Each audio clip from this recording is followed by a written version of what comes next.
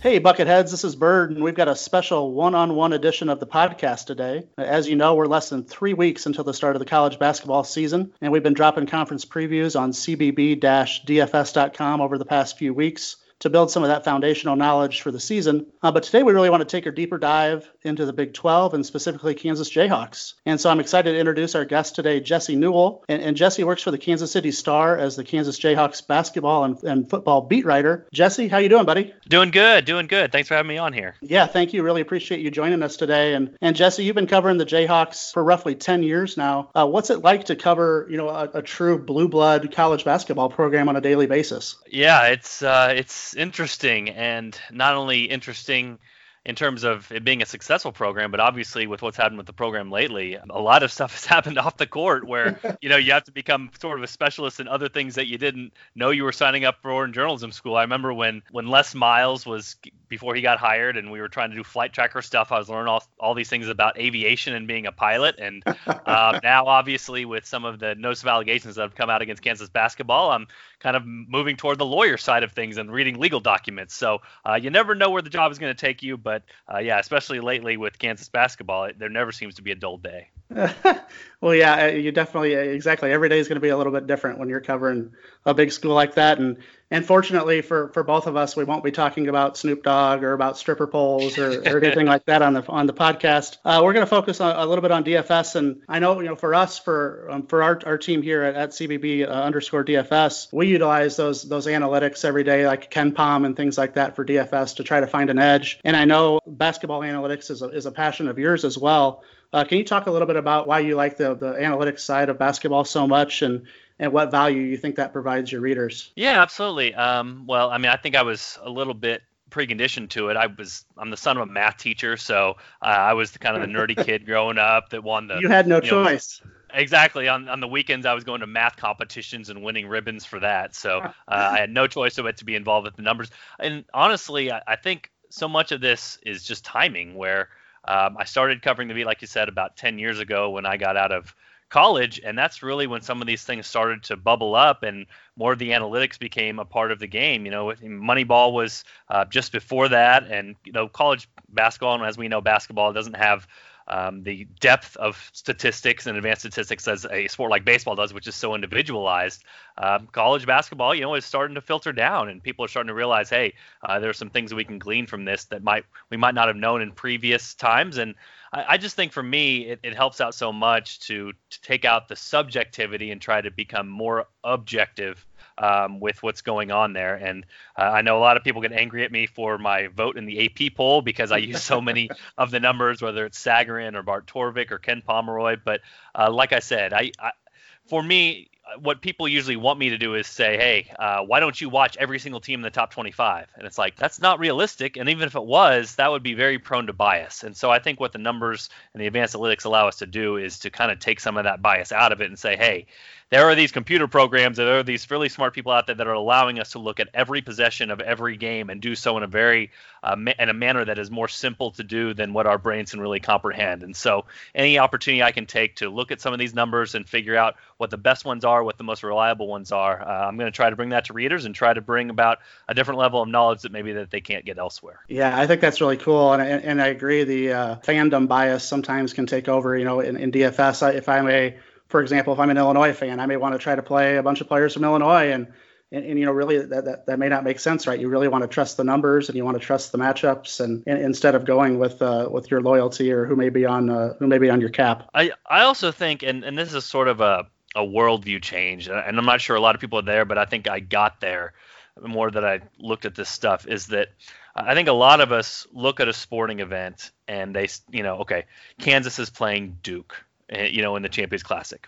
And let's say Kansas wins by 15. The thought there is that Kansas is 15 points better than Duke. End of story, end of discussion. And that's just not reality. You have to look at this as a spectrum to say, hey, this could have been an outlier event. And head-to-head events or head-to-head win-loss records are not really reliable. I mean, stuff happens. Sometimes the ball bounces off your foot and goes out of bounds. Sometimes a guy that is a leading player on your team is sick. I mean, weird stuff happens. Maybe people didn't get sleep well the night before. But basically, you look at this as a spectrum and say, hey, you do the best with what you have before you go with it, and then you trust those numbers. You trust what's there, and it's not going to be right exactly 100% of the time. But if you look at it as a spectrum and you're more right more often than you're wrong, again, I think that's where you get the edge when it's coaching. I think that's where you get the edge if you're a staff member. I think that's probably where you get the edge when you're in DFS, because a lot of those small things can add up into profits, and it's basically trusting that and not going off of gut instinct, but knowing, hey, if I have this slight edge here and have faith in the process and knowing that over time I will win, then that's really when you can gain an edge. Yeah, like JoJo says, we got to trust the process, right? There you go. Yeah, Joel Embiid made it very famous at Kansas, so he was probably talking about DFS when he was going with that. He probably was, and it's funny you bring that up. I've heard Fran Fraschilla talk before about, over a 30-game season, you're going to have 5 games where you play amazing. You're going to have 5 games where you stink, and those 20 games in the middle is kind of who you are. And I think that's kind of what you talk about, over the course of the season, the stats don't lie. Yeah, and Bill Self has said that a lot too. He always believes, he always goes 10, 10, and 10, but he says what you learn about your team is how many of those games you win in those 10 games where you don't play well, and that's why he values toughness and 50-50 balls. And again, maybe that's a part of this where Kansas wins more close games than you would think, and you can go back into officiating, and you can go back into Allen Fieldhouse factor. You can go back into a lot of things. Bill Self's late game coaching. There could be a lot of factors with that, but that is part of when you're looking at this from a big picture perspective, where you're saying, hey, what are the factors that are going into this, and what can we kind of use to our advantage to know about this knowledge-wise? Because there are studies out there. There are people learning more about basketball and college basketball every single day. So the more of that we can take in, the more we can understand about this game and try to predict what's going to happen in the future, which obviously when you have that, then knowledge can equal power. That's exactly right. And one other thing, for you personally, I know I've read your work for a long time.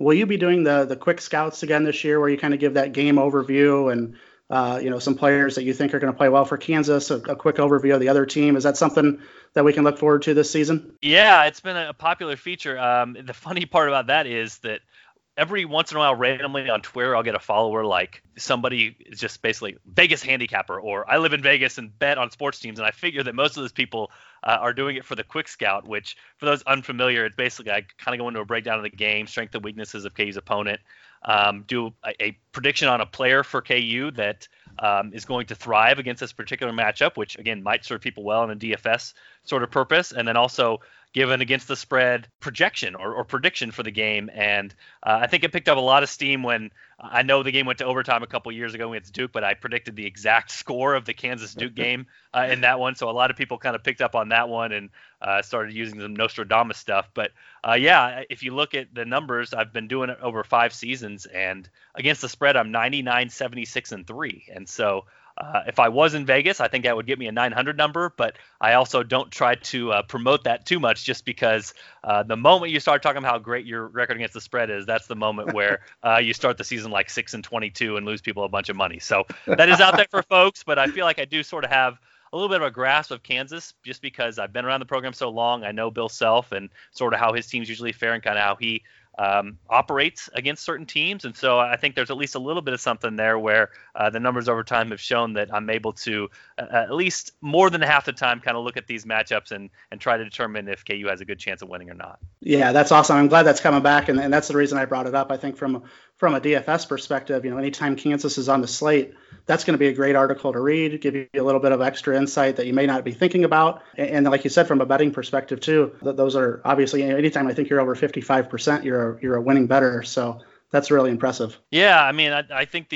obviously it's not right for me to bet on any game that I'm covering. That would be kind of a conflict of interest thing. Right. So that never happens. But yeah, if I'd have known 5 years ago that I would get 56.6% of these right, then I've got buddies in Vegas. I could have just said, hey, I'm not telling you to do anything here, but you might want to do this, just telling you that you might be able to go afford another condo or something like that. Yeah, like you said, knowledge is power, and you're showing some power here. I love it. Hey, let's shift to the Big 12 a little bit, and you said you're a voter on the AP Top 25, and I assume that's going to come out here sometime soon. Have you done your ballot yet, or is that still in progress? I have done my ballot. I sent it in a couple days ago. The AP poll is going to come out on Monday. Okay, is it secret knowledge at this point? Can we ask if there's any Big 12 teams that are on the top 25 of your list? Yeah, I can try to pull it up here really quickly. Obviously, Kansas is the team that most people are going to look at, and that's the top team I had in the Big 12. I think I'll probably have them a little bit lower than everybody else does. I mean, right now I'm one of 65 voters, and I don't know how everybody else votes. So, when that poll comes out, it's a surprise to me as much as it's a surprise to everybody else. So I'm actually going here, and it's looking like it's not going to allow me to look at what I sent into them with the preseason poll. So I guess I'll have to be a surprise to everybody coming out. I do know that I had Baylor and Texas Tech both ranked from the Big 12 as well, somewhere in the 17 to 18 range, kind of lumped in there together. Those are the two other teams I think that most people are kind of assuming. Texas Tech, obviously off the national championship appearance last year, and Baylor returning Tristan Clark from injury and obviously having the success that they've had over time and returning most of their players. Those are the other two Big 12 teams there. But honestly, like I told you before, a lot of this stuff that I do with my AP poll is based off of analytics and some of the best data I have. So I'm not too proud to admit that when this thing first comes out and when I start to look over these things, I send a nice private message over to my friend Ken Pomeroy to see if he has sort of a list of what his top 30 are going to be. And then I make sort of a spreadsheet of my own to figure out and use some of these numbers that we have that are out there to try to give myself a good informed opinion when this preseason poll comes out. So, for example, like I know that where the computers and humans are sort of disagreeing right now, a couple teams, Purdue, I have ranked pretty high. I know Ken Pomeroy, his numbers and Bart Torvik's like them, and a lot of the human polls don't have them as high, but obviously have had a very efficient offense under Matt Painter the last few years, and they've faced a very difficult Big Ten schedule where they've had a lot more losses than maybe what you expect, but some of that is a result of the schedule. And then also teams like Memphis and Arizona and Oregon are sort of the opposite. A lot of human people love them, especially Memphis with a lot of the talent they brought in the offseason, where the advanced analytics polls out there are a little bit more skeptical to say, hey, how all of this going to come together and mesh on the court together? Maybe some examples in the past have shown that you just throw a bunch of talent together and it doesn't always work out perfectly, at least not at the start of the year. Yeah, that's exactly right. And, a Coach K or a Coach Cal has a proven record of working with those freshmen. But, I know Penny Hardaway has got the NBA experience, but can he handle that many egos in the locker room and make it work? It'll be really interesting to see from a Memphis perspective. Yeah, I would say so. And, I saw like even CBS Sports, I think Gary Parrish had them up at 7th, as high as that. And so, yeah, I mean, listen, I can make an argument for it just because all the talent that they added this offseason, you throw all those guys together and you say, well, how could they not be good? And maybe by the end of the year, they will be that good. And, we can even debate on that. Like, hey, are we trying to project what the selection committee is going to have at the end of the year? Is that what a preseason poll is? Or are we talking about teams as they are in their current form right now in mid-October? I mean, even that would be a different discussion. So, a lot of different ways to do this, and that's sort of what makes it challenging, but also gets a lot of disagreement, a lot of discussion going on, at least when it comes to the AP poll. So that's something that I definitely deal with on a daily and weekly basis when it comes to Twitter. Yeah, there's the highs and lows of being an AP voter, I'm sure. So that's exciting, though. And, back to the Big 12, I think that's kind of the consensus that Kansas is that tier 1 and maybe Baylor and Texas Tech are maybe a slot below in tier 2. And then after that, it's kind of the Wild West. I personally, I like West Virginia. I think they're going to really rebound this year, have a much better season under Huggins. I think Oklahoma State's going to be pretty solid, but how do you see the that middle of the Big 12 playing out? I think you're exactly right. I think it's sort of difficult to predict at this point. The coaches poll just came out, and then obviously I just saw CJ Moore, a good friend I have from The Athletic. He did sort of a media poll of it, and he posted it today. And so it does seem sort of like tiers almost here, where you're saying, okay, Kansas is kind of a tier itself. Looks like Baylor, Texas Tech, however you have those 2, 3. Usually Baylor 2 is next. TCU pretty clearly 10th, I think. Yep. Based off what we've seen so far, but 4 through 9, you were talking pretty mixed. And I would probably, if it was me, start with Texas. I feel like I'm always higher on Texas than most people, but you look at what they added in the offseason with Luke Yadlich. I don't want to mispronounce his name, but sort of the defensive guru at Michigan. And those are sorts of the wild card factors that it's difficult to know exactly how that's going to factor into a team. But we know Shaka Smart, obviously he needs to produce at Texas, and they have a lot of the resources to be able to do that. But to kind of be able to implement a completely different defensive philosophy that served Michigan so well, I'm interested to see how that turns out for Texas. And like I said, I feel like I'm always just so high on them because I do think I'm probably the highest guy out there on Shaka just because I've seen success he's had in the past and feel like he's at least a good motivator of players and seems to be a players coach in that regard, even though he hasn't had success yet. So you can start there, but yeah, you go down the line. I mean, you can make arguments for a lot of these teams. Iowa State obviously has had good success under Prohm. Oklahoma State is returning basically their entire roster and a couple of sharpshooters out on there on the perimeter. Oklahoma, when have they been bad under Lon Kruger? I mean, it just doesn't usually happen. And then, back to West Virginia, they're bringing in a couple good players. And Bob Huggins, usually he's not a guy you can keep down for very long, even though they had sort of an interesting year last year with some departures mid-season. So, and in K-State, you can't keep them out. I mean, they won the Big 12 last year. And obviously Bruce Weber is starting to, it seems like, get better talent into the program when it comes to recruiting, and that might even pick up a little bit more next year. So yeah, I think you look 4 through 9. I think a lot of people are sort of scratching their heads there and saying this is sort of a small margin for error, and maybe some of these close games in January and February are going to determine that order. But as far as those tiers go, I think Kansas at 1, Baylor, Texas Tech 2, 3, TCU at 10, and then in the middle there, I think you can make arguments for a lot of them. I'd probably put Texas above, just kind of on my personal preferences, and we talk about biases, maybe my own bias from kind of following college basketball and seeing maybe what is potentially there for Texas defensively this year. But I could definitely see a lot of people making arguments for different teams there. Yeah, I like that. And yeah, they certainly didn't bring Shaka in to win NIT championships. It's time for him to not only make the NCAA tournament, but get some wins there too. Yeah, and we know that. And not to mention, we'll see. It's going to be early, so this isn't going to be fully implemented too. But Texas stole Kansas basketball's strength coach too, and Andrea Hootie. So that'll be another storyline to kind of follow throughout this year. And obviously she's had a lot of success in the past with developing NBA players and also preventing some injuries. So we'll see if that direction helps. Not that Texas has ever had bad strength and conditioning coaches, but we'll see if taking Kansas is able to help them out in the future too. Yeah, Hootie's kind of a living legend for KU fans. And, those senior speeches, it's pretty much, you can chalk it up. The first thing they're going to talk about is Andrea Hootie and all the things that she's done to help prepare them for the season and beyond. So she will be one of those kind of low profile things for Kansas that they'll have to deal with this year. Yeah, we'll see how it turns out. And like I said, just seeing her in burnt orange is sort of a weird shock factor for people around here because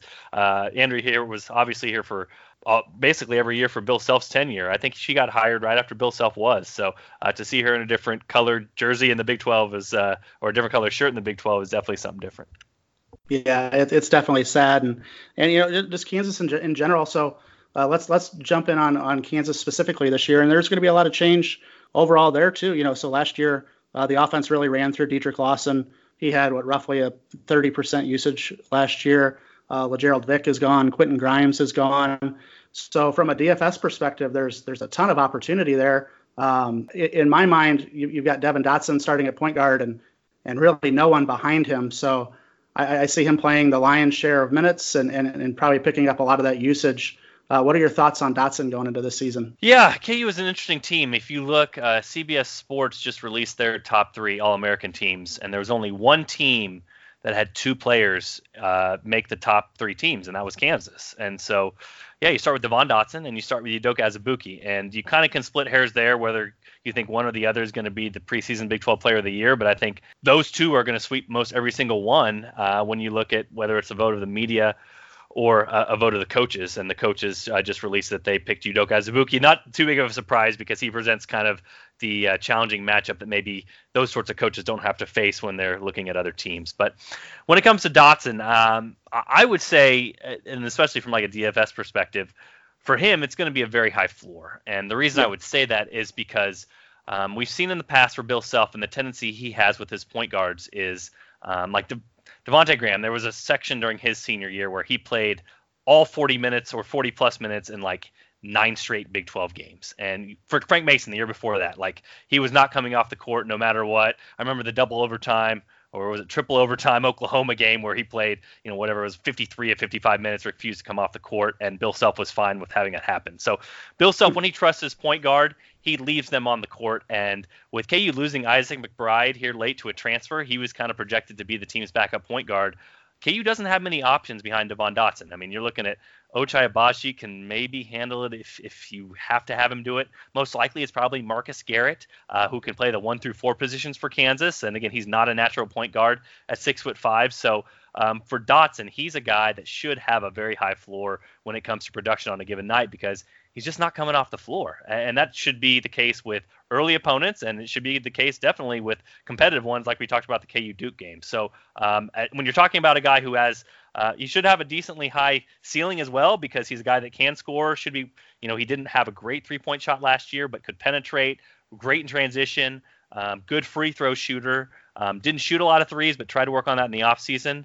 His assists are okay, but a guy that, if nothing else, you can assume on a nightly basis, no matter the opponent, it's going to be 35 minutes to 39 minutes. You can almost just mark that down with him. And I guess we might as well talk about Udoka a little bit here. That's sort of, I think, if you're chasing the ceiling, just because Udoka has battled some injuries in the past few years.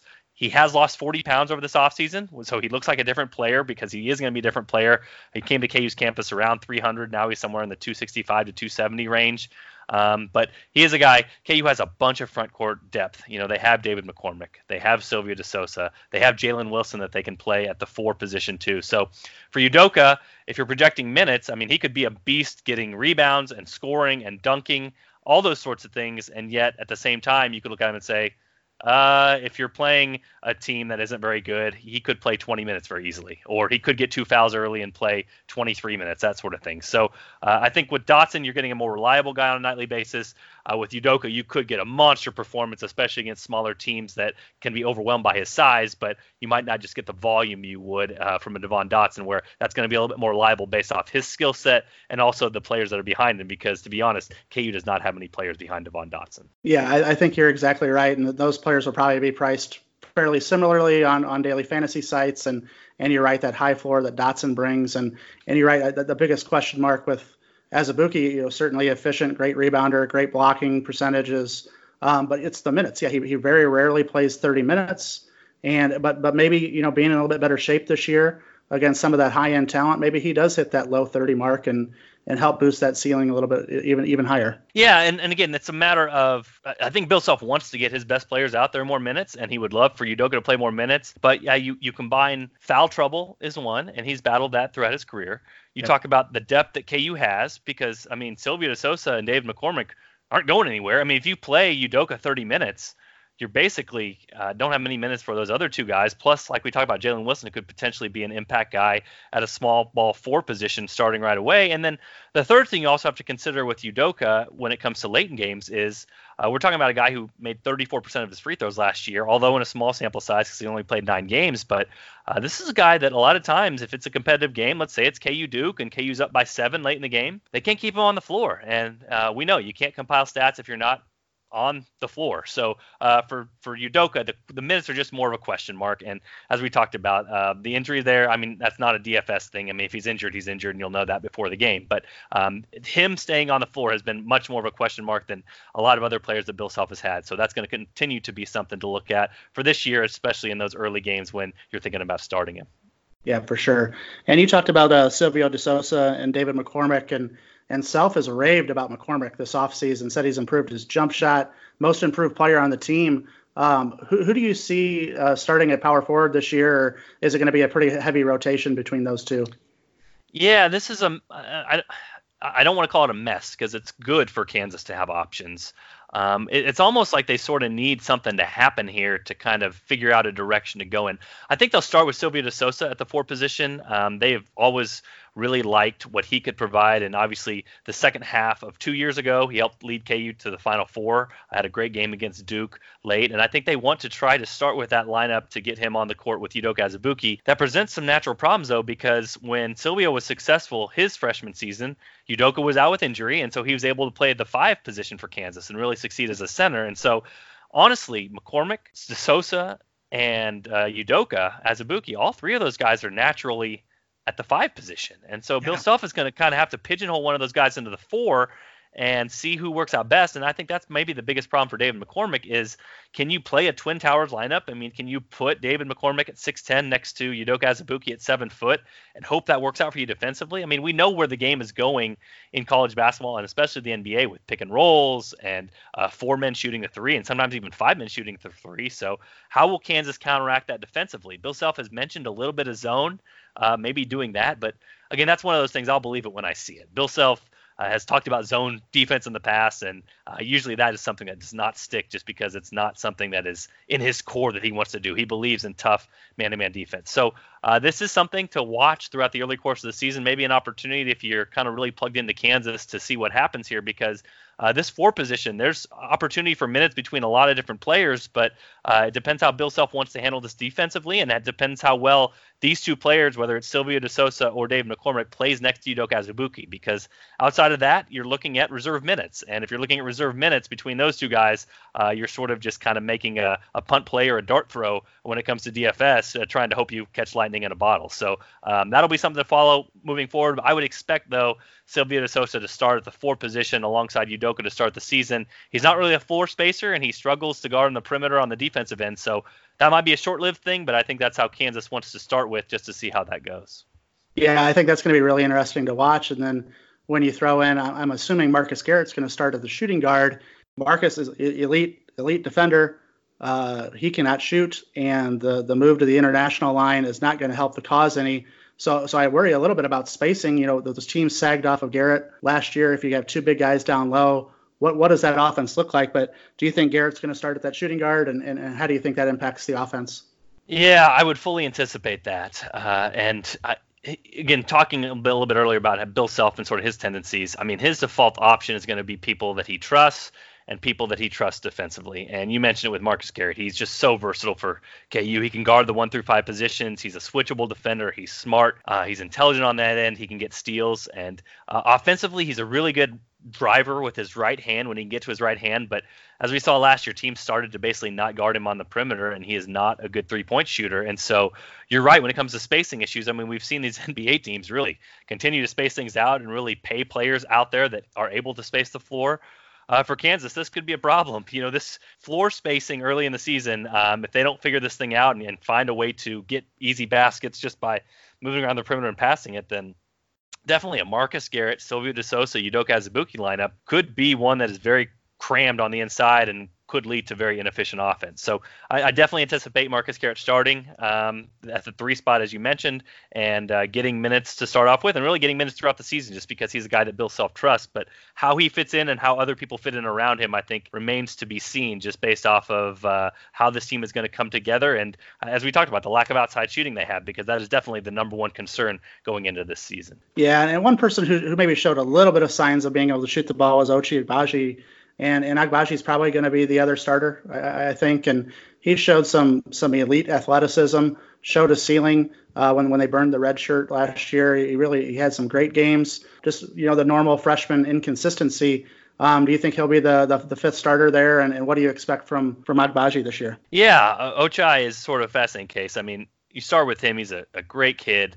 Seems super self-motivated. I wrote a story in the summer about him changing up his 3-point shot. He's got a quicker release. It's going more over the top of his head, so it's more difficult to get that shot blocked. And we've seen guys over time, like Frank Mason is an example in the Bill Self era, where a guy had a super slow release his freshman season, didn't shoot very well from 3, but really developed over time and got a lot better. And if I was looking for early breakout candidates for guys that might surprise, I think that's where I would start is Ochai Agbaji, just because he's a guy that's on some NBA draft boards, potentially could leave after the season. As you mentioned, didn't shoot a great from 3 last year, 31%. Very difficult. I kept asking him last year. I think he was dealing with some sort of ailment, but you know how players are. They don't want to give excuses, and he was not giving excuses last year. But I think some of his struggles down the stretch last year could be health-related, and him maybe running into a little bit of a fatigue wall just based off of how many minutes he was playing for the Jayhawks. So based off of all the things, again, improving his shot in the offseason, teammates talking about it, and also him working on his handle, which teams were kind of forcing him to drive, and he didn't show a great ability to do that last year. If those things come together for him, it could come together fast, and I think he maybe has the potential to be the most improved player on this year's team, just based off of going from freshman year to sophomore year and being the sort of person I know that he is, and what he's worked on in the summer, and talking to him about all the shooting coaches he's gone to, what he's done with his release, and again, being the sort of person that is self-motivated to get those things done. I would not be surprised at all if the first few games of this year that Ochai Agbaji kind of goes back to that early level that we saw with him the first 7 or 8 games of last year, instead of the player that we saw toward the end of the season that sort of seemed to wear down. So yeah, if you're looking for a guy that potentially could surprise in very early season games and maybe get him on the cheap, I think Ochai is definitely the guy for you. Yeah, I like that a lot. He's going to be more of that mid-price range player, and certainly has a high ceiling and could really smash a slate. Now we hit on the starters, and we've talked about there's really not much behind Devon Dotson, but there's a bunch of wings. There's a bunch of that kind of that 6'5" small forward type. Isaiah Moss from Iowa, who seems to be like that 3-and-D type of guy. You got Jalen Wilson that you talked about, a highly recruited freshman. Tristan Unaruna and Christian Braun, and those guys are all fighting for minutes. How do you see that playing out? Yeah, all of them sort of interesting in their own different ways. Isaiah Moss, well, I guess we'll start with him. Yes, sharpshooter, 3-point guy. I think it would be perfect for him if he sort of became like Christian Braun, where if he was a guy that kind of just embraced his role of 3-and-D and could be very valuable on this team because, as you mentioned, he's a guy that, can fill it up from the outside, 40+%, and could be a floor spacer.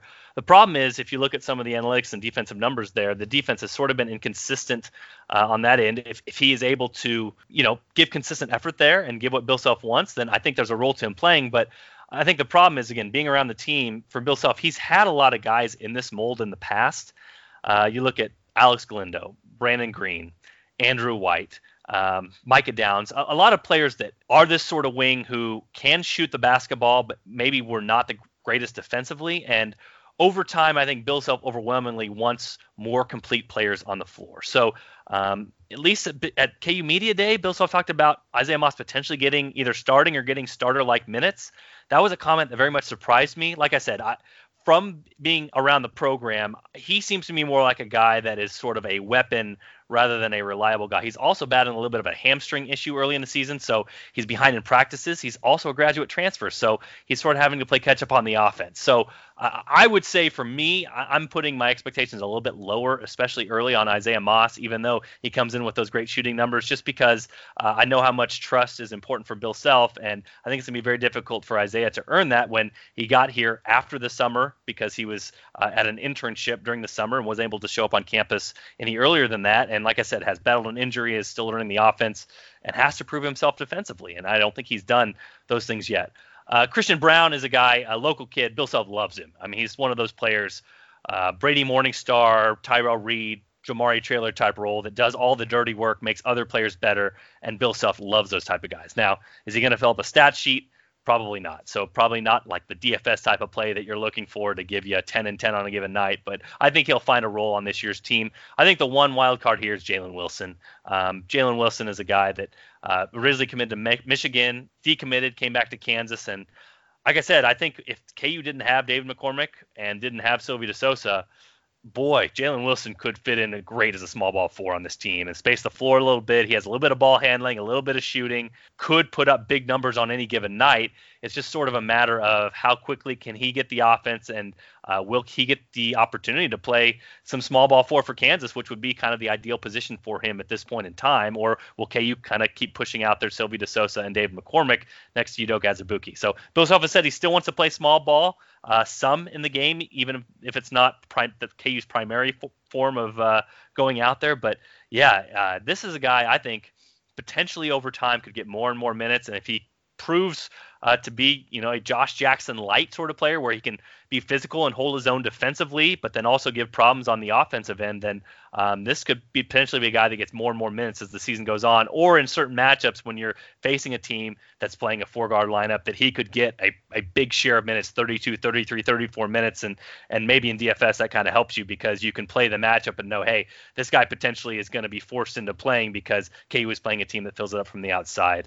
Last one, Tristan Inaruna, a guy that, again, same sort of thing, can be a small ball forward, maybe not as physical as Jalen Wilson. I think he'll be good over time, but it seems like he might be a little bit further behind, more of a project. So maybe a guy you're looking at in 2 to 3 years to help contribute to Kansas, but maybe not as ready-made as a guy like Jalen Wilson. But I think he's the guy to look to. He might have some opportunity there early in the season where maybe he doesn't get many minutes the previous game because KU plays against a 2-big lineup on the other side. But when KU goes up against another 4-guard lineup and they're playing in a game where they have to win, I wouldn't be surprised at all to see Bill Self give him 30-plus minutes and for him to be maybe a leading scorer for Kansas just because of the offensive ability that he does have. I like that a lot. I think that's really great insight and something to certainly keep an eye on. Overall, when you look at the KU team, well, what do you think are their biggest strengths? And then I know probably outside shooting is going to be one of them, but what are some of the biggest weaknesses that you see on this year's team? Yeah, well, depth I think is a great strength. It helps your floor if you know that even if you have an injury or two or a suspension or whatever, that you can go to other guys. And I talked about KU doesn't have many options at point guard, but man, everywhere else it's like, okay, if you don't have Ochai, you can go to Isaiah Moss, or you can go to Christian Brown, or you can go to Marcus Garrett. And if you don't have Udoka Azubuike, if he gets injured again, okay, you can go to David McCormick, and you can go to Silvio De Sousa. So KU has a lot of options. I mean, that kind of keeps their floor pretty high, and Bill Self has done a good job over time of really stacking his roster and using all 13 scholarships most years, or 12 when he keeps one in his pocket, and having all those guys be something that useful, that he can use over the course of a season, even if, toward the end he gets down to an 8 or 9 man rotation. So I think depth is really good. I think defensively this team has potential to be, if you're playing two bigs, you could be a great rebounding team, and Udoka Azubuike has a chance. His block numbers have been good, but not great. But he is a guy that you think about, when you got a 7-foot, 270 pound guy at the rim, it changes your shot, So I think this has the potential to be a very good 2-point defense for the Jayhawks, and they usually under Bill Self, they force most of the action to the outside. So you see a team like Villanova or Auburn in the last couple of years, if they get hot from three and shoot a bunch of threes, KU, it's very tough for them to counteract that. But if teams try to force it inside against Kansas, that's usually the matchup they have a lot of success against. I don't think that's going to change this year. And then obviously scoring with angles. Udoka Azubuike throughout his career, I mean, what did he make on field goals last year? Like 72% or something like that. Yeah, I mean, he's a ridiculous shooter. 71% last year. I think he was 77% in the year before that. Bill Self and Udoka Azubuike offensively are a match made in heaven. I mean, Bill Self knows how to teach getting the ball to guys with an angle where they don't have a defender with them, and Udoka Azubuike is the perfect guy to clear space, make that happen, and then dunk the basketball. And so that is great for Kansas. I mean, if they get in half-court offense and can get this offense rolling that has worked for Bill Self for so many years, then they're going to be an efficient offense at some point in time. I think the concerns, you mentioned outside shooting, Bill Self will be the first to tell you that. Outside of Isaiah Moss, there's a lot of question marks there. Devon Dotson shot it okay last year, but was a little bit hesitant. And then Ochai Agbaji only made 31%. They're going to need him to step into a role. And, man, if Marcus Garrett could make a few more. He was at 25% last year, really hesitant to shoot it.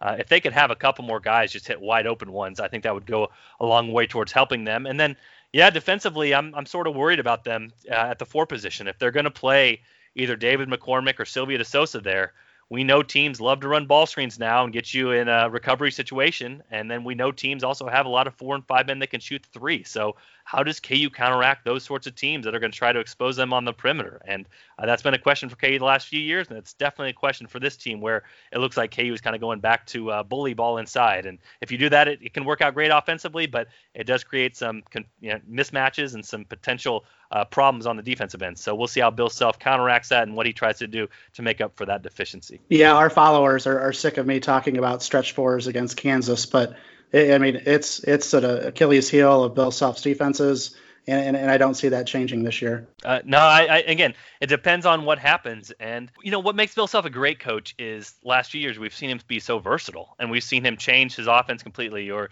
change what they do defensively, to really fit to his pieces. And so I just don't think they have enough time yet to say, okay, no, Sylvia, you're not starting. They've kind of had it in their mind that Sylvia was going to start at the 4 position for a while now. But over time, could that change? Could Jalen Wilson step into that spot? Could that be Kansas's best lineup with him, physical enough to defend the 4 on the defensive end, but really good and creating a mismatch on the offensive end? I think that's definitely a scenario that could happen with Kansas.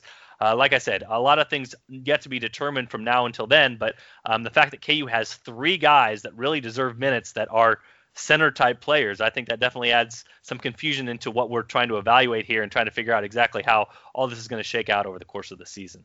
Yeah, this is fantastic. I really appreciate your insight, and this has been so valuable for our listeners. We'll end on this, and I'll put you on the spot here. March is a long, long way away, but give me your Final Four and your eventual national champion. Oh, man. Yeah, well, as we all know, again, this is kind of going back to your worldview of things. Tournament's such a crapshoot, and I am almost disappointed when teams like, the undefeated Kentucky team from a few years ago doesn't win it all, because it's just sort of like, that team deserved to win it all. They were the best team in college basketball. But exactly. We know that's not how it works when it comes to college hoops, just because of the one and done format. Well, I guess I'll give you. I mean, this is all totally off the top of my head, so I guess I'll give you a couple of expected ones, and I'll give you a couple that maybe you wouldn't expect. I'll go with.